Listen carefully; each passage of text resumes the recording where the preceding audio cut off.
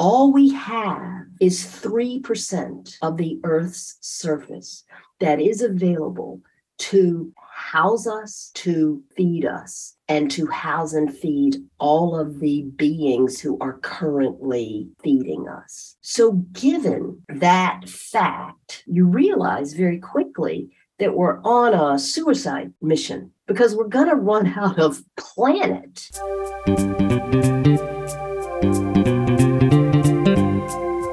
Hello and welcome to the Innovative Mindset Podcast. I'm your host, Isolde Trachtenberg. On the show, I interview peak-performing innovators in the creative, social impact, and earth conservation spaces. I also bring you ideas and techniques that you can grab and use to set goals, create, and unlock your potential for changing yourself and the world. And now, let's get to the show.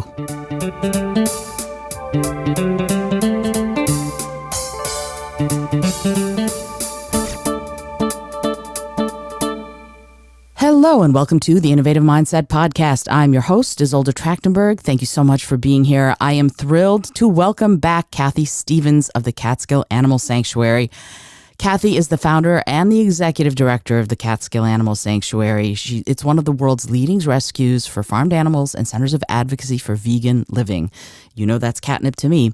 She's a former Huffington Post blogger, the author of Where the Blind Horse Sings and Animal Camp, Reflections on a Decade of Love, Hope, and Veganism at Catskill Animal Sanctuary. She's a speaker and frequent contributor to anthologies on animal rights, animal sentience, and veganism. She lives on the grounds of Catskill Animal Sanctuary and kisses cows every day. Kathy, thank you so much for coming back. Welcome. Isolde, thanks for having me back. Happy to be here on this gorgeous day. I'm thrilled that the sun is out again. That's amazing. So, it's funny. The last thing it says in your bio and in the introduction is that you kiss cows every day. But right now, you're also getting the opportunity to perhaps kiss some sheep. You just mentioned something before we started recording that you have just done a giant sheep rescue. I would love it, before we talk about anything else, talk a little bit about how that happened, what the steps were, and how the sheep are doing now.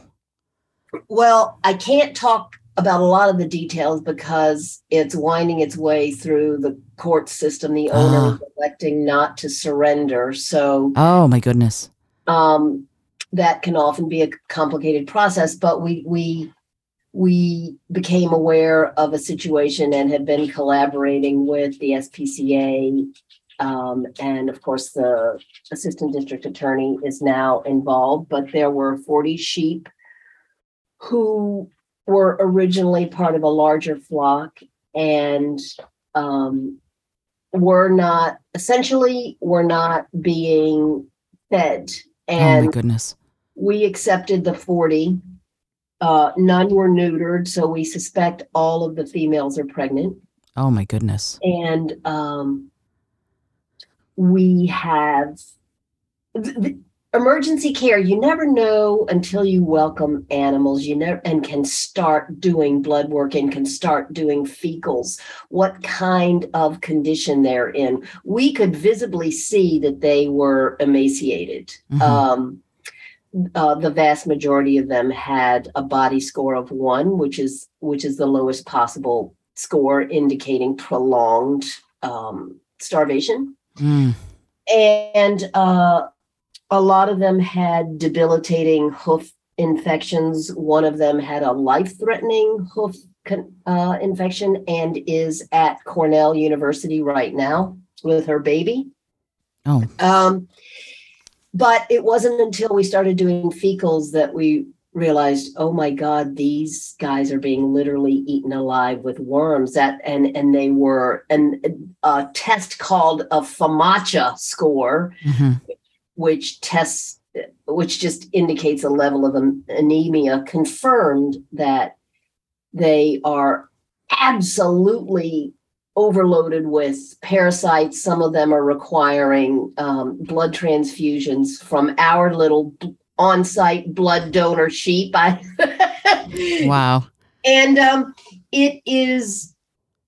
these big rescues are affirming. They are exhausting. They're exhausting physically. They're exhausting psychologically. They are unbelievably costly. So it's a challenge in a year when so many nonprofits are challenged financially to have made this decision. But um, it was ethically what we felt like we had to do. No other nearby sanctuary was in a position at the moment to at the time to step up. Um, so here we are, working our fannies off and preparing for births and trying to heal the most vulnerable. And yeah, that's what we're doing. Incredible. An atrocity that you all are helping avert and stop. I'm. Can I volunteer? I'd like to volunteer. This is one of those times when you hear about the conditions these poor creatures have been living in, and some probably died in. You immediately think to yourself, what can I do? How can I help? And I would love if you would talk a little bit about that. How you're volunteer based. You're doing this as much as possible, and you're doing this mostly with volunteers, from what I understand. How does somebody get involved to be part of the process to help? If there's donations that you need, if there's blankets that you need, if there's people that you need, what do you need in order to keep this good work going? Well, thank you for asking that. The work is, it's 40 animals, but it's 40 big animals. Mm-hmm. And the process of keeping them in as clean an environment as possible, while also keeping our animals safe, means incredibly strict quarantine procedures involving suits and gloves and booties. And we had to rent a big dumpster so that their feces is literally hauled off of our property. So that means that we are wanting to rely on volunteers even more than we normally do, because our staff is taking care of these very sick animals. We just can't have a lot of people in and out for the safety of our own healthy animals. Right. So if people are within, an hour or two of us and have the time to volunteer on a regular schedule, the once in a while volunteers, honestly, Isolde, for something like this, aren't particularly helpful because there's a learning curve. Mm-hmm, for sure. But if somebody has a half day a week, and say, I can commit to 4 hours every Saturday afternoon, or I can commit to 4 hours every Wednesday morning, then absolutely reach out directly to me, Kathy at casanctuary.org, and I would be delighted to funnel you to the proper person.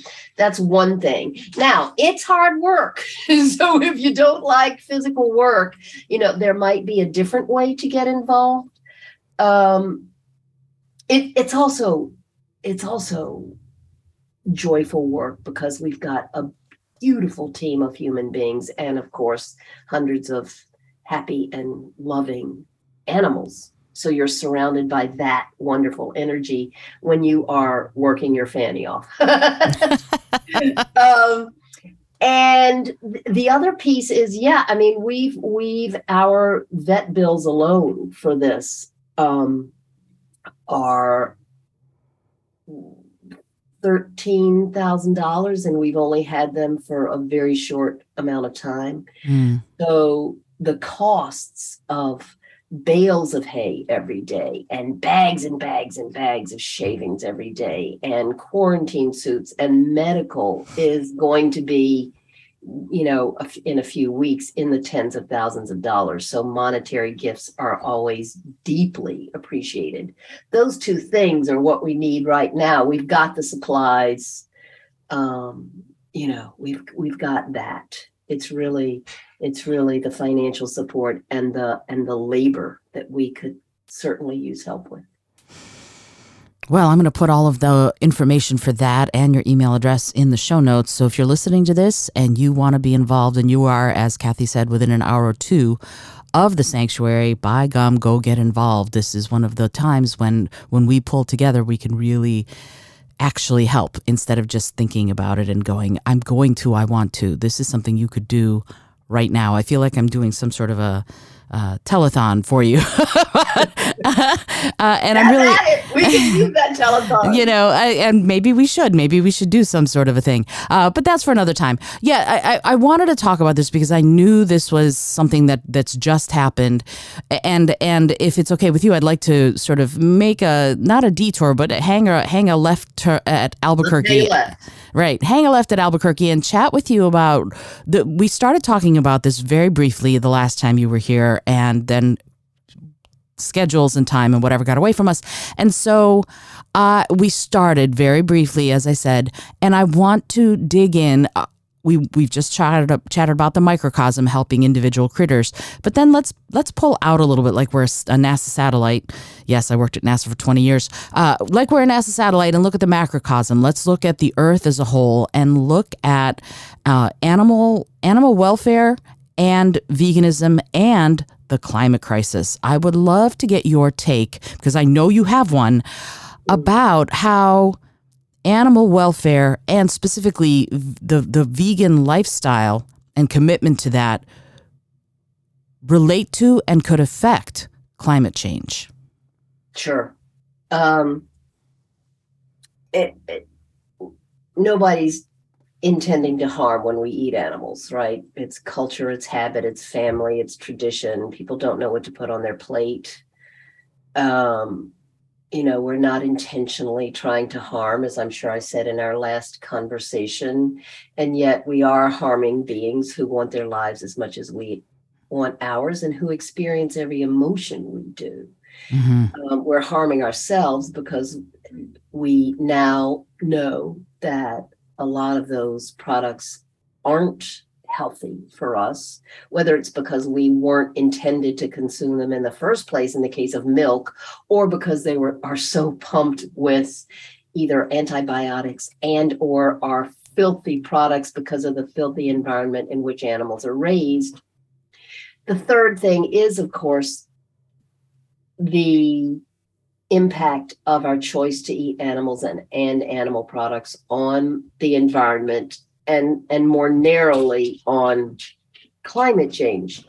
In general, in terms of its environmental impact, animal agriculture is around 15 to 20 times more resource intensive than a plant-based diet. So eating animals requires roughly, I'm generalizing by looking at a bunch of statistics and doing some math, but generally 15 to 20 times as much land, as much energy, as much water. You see estimates that it takes between 2,500 and 5,000 gallons of water to make a pound of beef, as opposed to a few dozen gallons to make a pound of potatoes or apples or blueberries. Sure. And, when you dig into the research, growing animals to feed humans is the leading cause of virtually every environmental challenge we face, whether it's water usage or energy usage or water pollution or the erosion of topsoil or species extinction or the destruction of our vitally ecologically important Amazon rainforest. No matter where you look, animal agriculture is wreaking havoc. We use our land. We take down the Amazon, for example, to graze cattle or to grow corn and soy to feed cows, chickens, and pigs, as opposed to using far less land. The animals in that sense are the middleman, are the delivery system for the food that should be being fed directly to us. And I'll never forget seeing an activity that I love because a 6-year-old can understand it. And it's called the Earth as an Apple. And in this activity that can be Googled, you demonstrate to your audience a pretty profound truth about the state of where we are. You take an apple, it represents the earth, and you say, look, the earth can't expand. It isn't physically getting bigger to accommodate the increasing number of human beings on it. We're expected to be 10 billion people by mid-century. The earth isn't growing to keep pace with that. And so you start to carve away at the earth. You first take 3/4 of the apple and put it aside, because all we have is 25% of the earth's surface. And everybody knows this. Little kids learn this. 25% of the earth's surface that has to house all of us, all humans, 7 billion, 8 billion, 9 billion, 10 billion, 11 billion. It's not getting any bigger, the earth. And all the food that we need to feed all of us. But then part of that 25%, that available 20%, 25% is too hot. Part of it's too cold. Part of it's too frozen. Part of it is already taken up by humans. Part of it is already taken up, huge quantities of it, by infrastructure. And once you start to slice away, all we have is 3% of the Earth's surface that is available to house us, to feed us, and to house and feed all of the beings who are currently feeding us. So given that fact, you realize very quickly that we're on a suicide mission, because we're going to run out of planet. So isn't it then, not only is it an ethical imperative in my view, it's also for our very own survival, for the survival of people younger than we are, the following generations, the ones who will come after us, that if it takes 15 to 20 times the amount of land, of water, of energy to feed a meat eater as it does to feed a vegan, then don't we all want to be vegan? So that's just the land use, and that has nothing to do with climate change specifically, which is an even more ominous picture, because we all talk about carbon monoxide and how carbon monoxide is the leading cause of climate change, when in fact nitrous oxide and methane, which are emitted either by food animals or by the process of growing them, by the fertilizer, for example, that we use in massive quantities. Those two, and I can't ever remember which is which. I think this is right, but people should look it up to make sure I'm not making a mistake.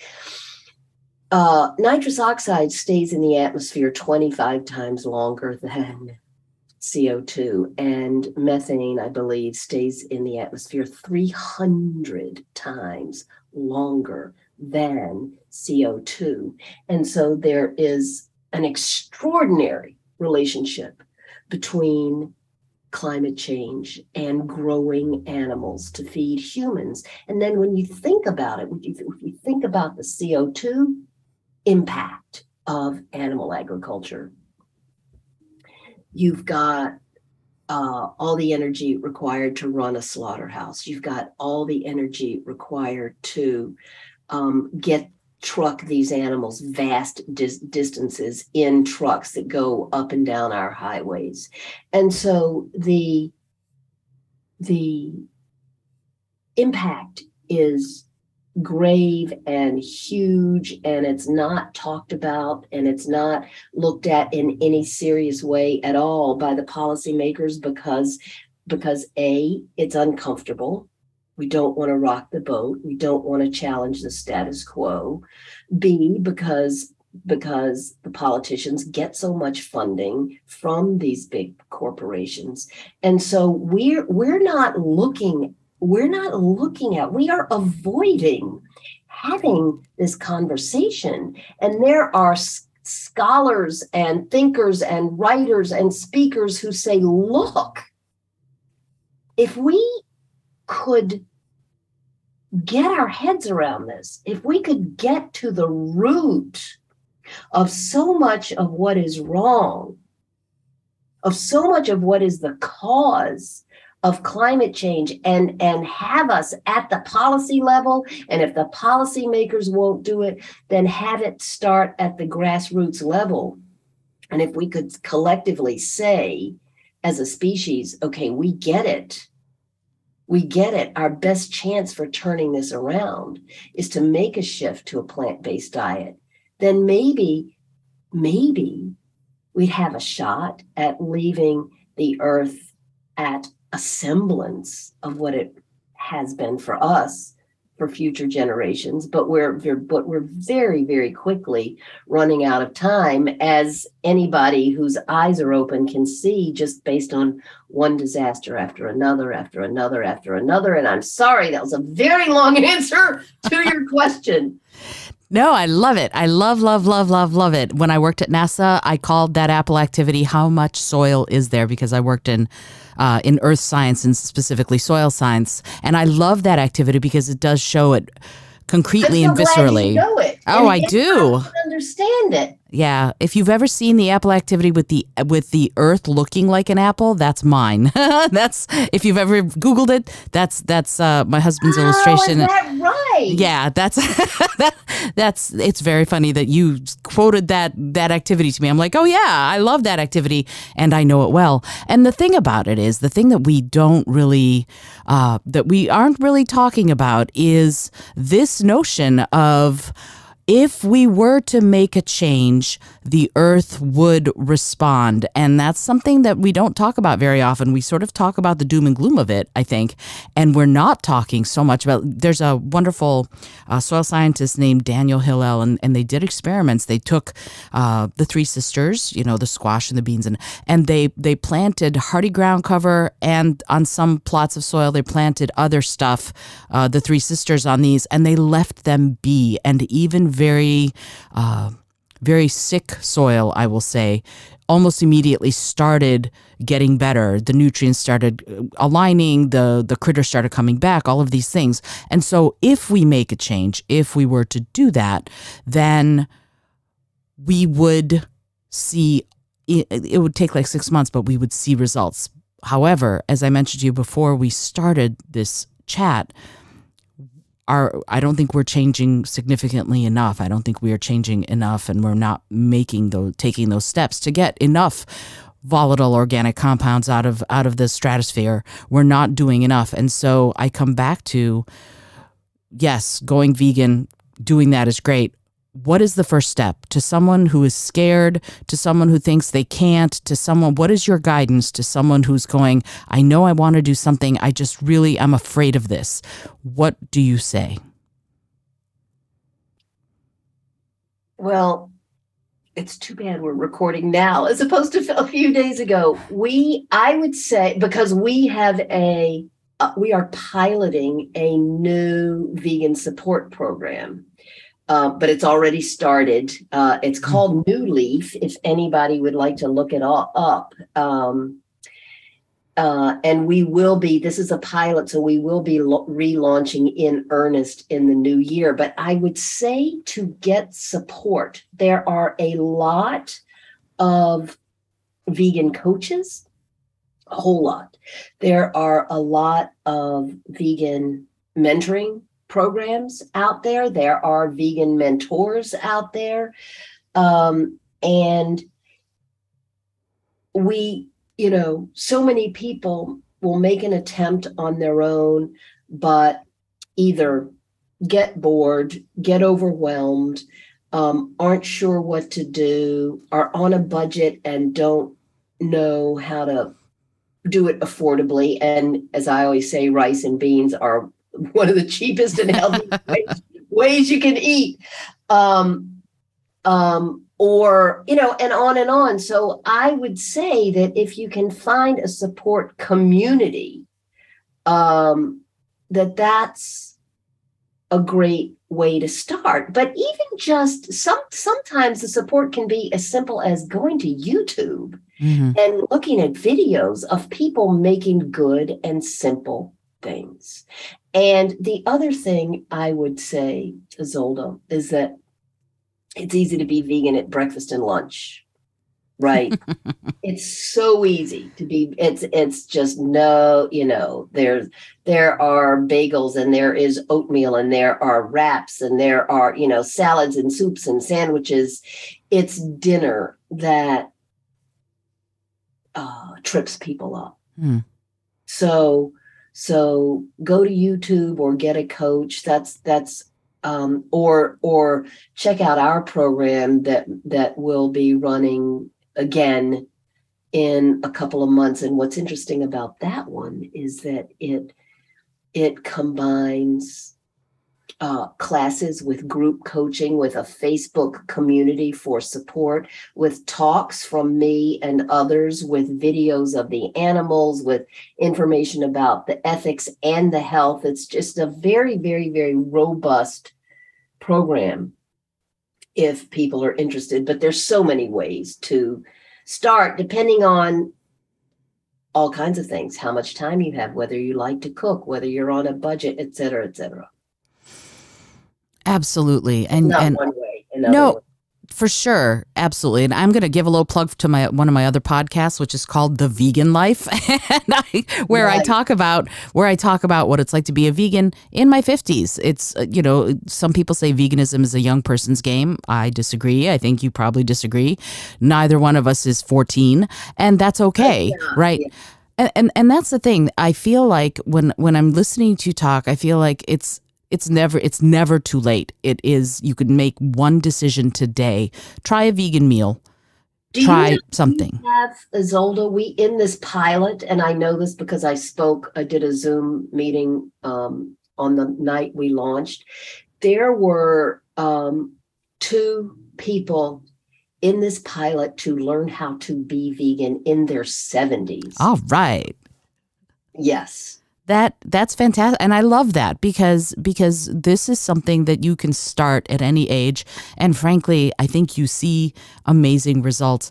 One of the results that I saw when I went vegetarian back in the 80s was the notion of a greater connection between me and the critters I was no longer eating.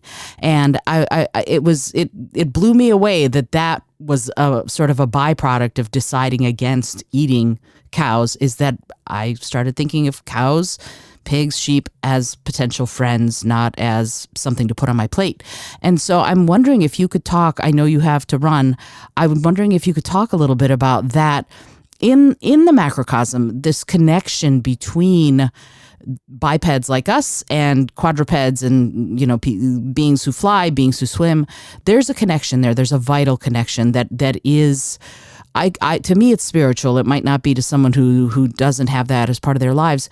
But I was wondering if you could talk about that connection for a minute, and how does it form? What do you think it is? And how do we deepen it so that we are more aware beings on this planet?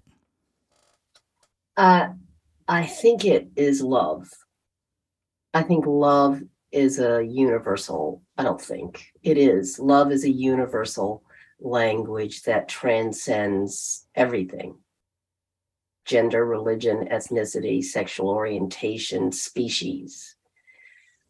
And we know this. Some of your listeners would literally give their lives for their dog or cat if their dog or cat were in jeopardy. For sure. Some of your listeners have spent more money than is smart to save their dog or cat from an illness or an injury. And yet, because we live in the kind of culture we do, when we say we love animals, we often mean I love dogs and cats, because that's often the only animal we've had an opportunity to know. Mm. But in answer to your question, let me back up for a minute. And yet, if you work with other kinds of animals, whether it's animals who are caged in zoos or animals who have the opportunity to come to a sanctuary or with wildlife, then you know for certain that they have every emotion we do, including an extraordinary capacity to feel deeply and to love. And so I would say, in terms of how to deepen that, I would say to people, visit an animal sanctuary. Because when a cow licks your face, or when a chicken falls asleep in your lap, or when a pig runs to you when you call his name and flops over for a belly rub, and then in response to the belly rub says, like, thank you. That's all the confirmation that you need, that really fundamentally we're all the same. Yeah. Yes.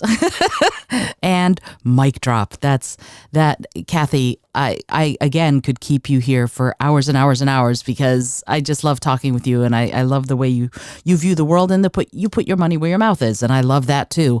I would love it if you wouldn't mind give someone who is listening the links, how to find the Catskill Animal Sanctuary online, how to follow you on social, just so that we have it said out loud, because people learn differently. If you wouldn't mind, I would love it if you'd do that. Yeah, sure. Thanks for asking. The easiest way, all our accounts and handles and links, etc., can all easily be accessed on our website. We're on Facebook, we're on Twitter, TikTok, Instagram. And they can all be accessed at our website, casanctuary.org. Perfect. And I'll be putting all of those links right in the show notes page, so you're going to be able to find them if you need them very easily. Cathy, as always, so grateful that you took the time. And you may have forgotten that I ask a silly question at the end of every episode, and I'm going to ask you again. And the question is this: if you had an airplane that could skywrite anything for the whole world to see, what would you say? Oh, what did I say last time? I don't remember.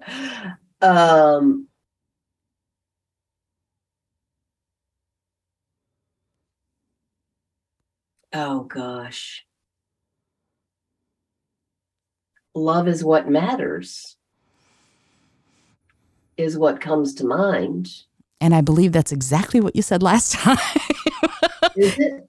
Consistency is queen. I love it. Cathy, thank you once again for joining me on the show. I would love, before you do the pilot in the beginning of the year, for you or maybe the chef to come back on the show and talk about that, so we can get the word out to many more people to get involved and to learn. And it's interesting, actually. Before I let you go, I'm going to tell you a quick little story.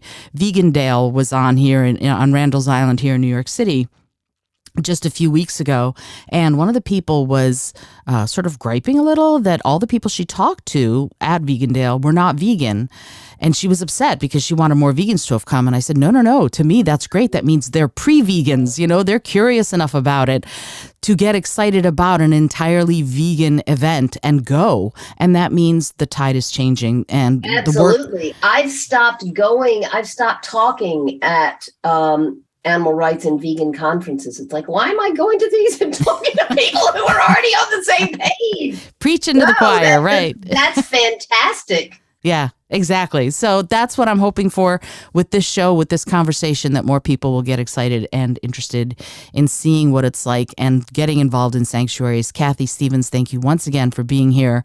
I appreciate you taking the time. Isolde, you're a wonderful interviewer. I loved this, and take care, and happy to come back anytime. Awesome. Thank you, Cathy. This is Isolde Trachtenberg for the Innovative Mindset Podcast, reminding you, as always, to be bold, be creative, and most of all, be kind.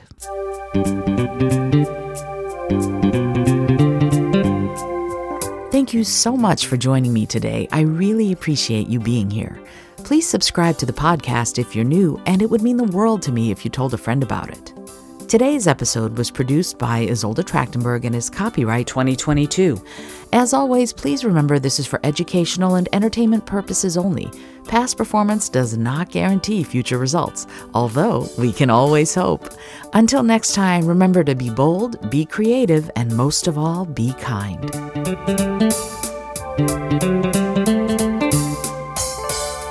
Thank you.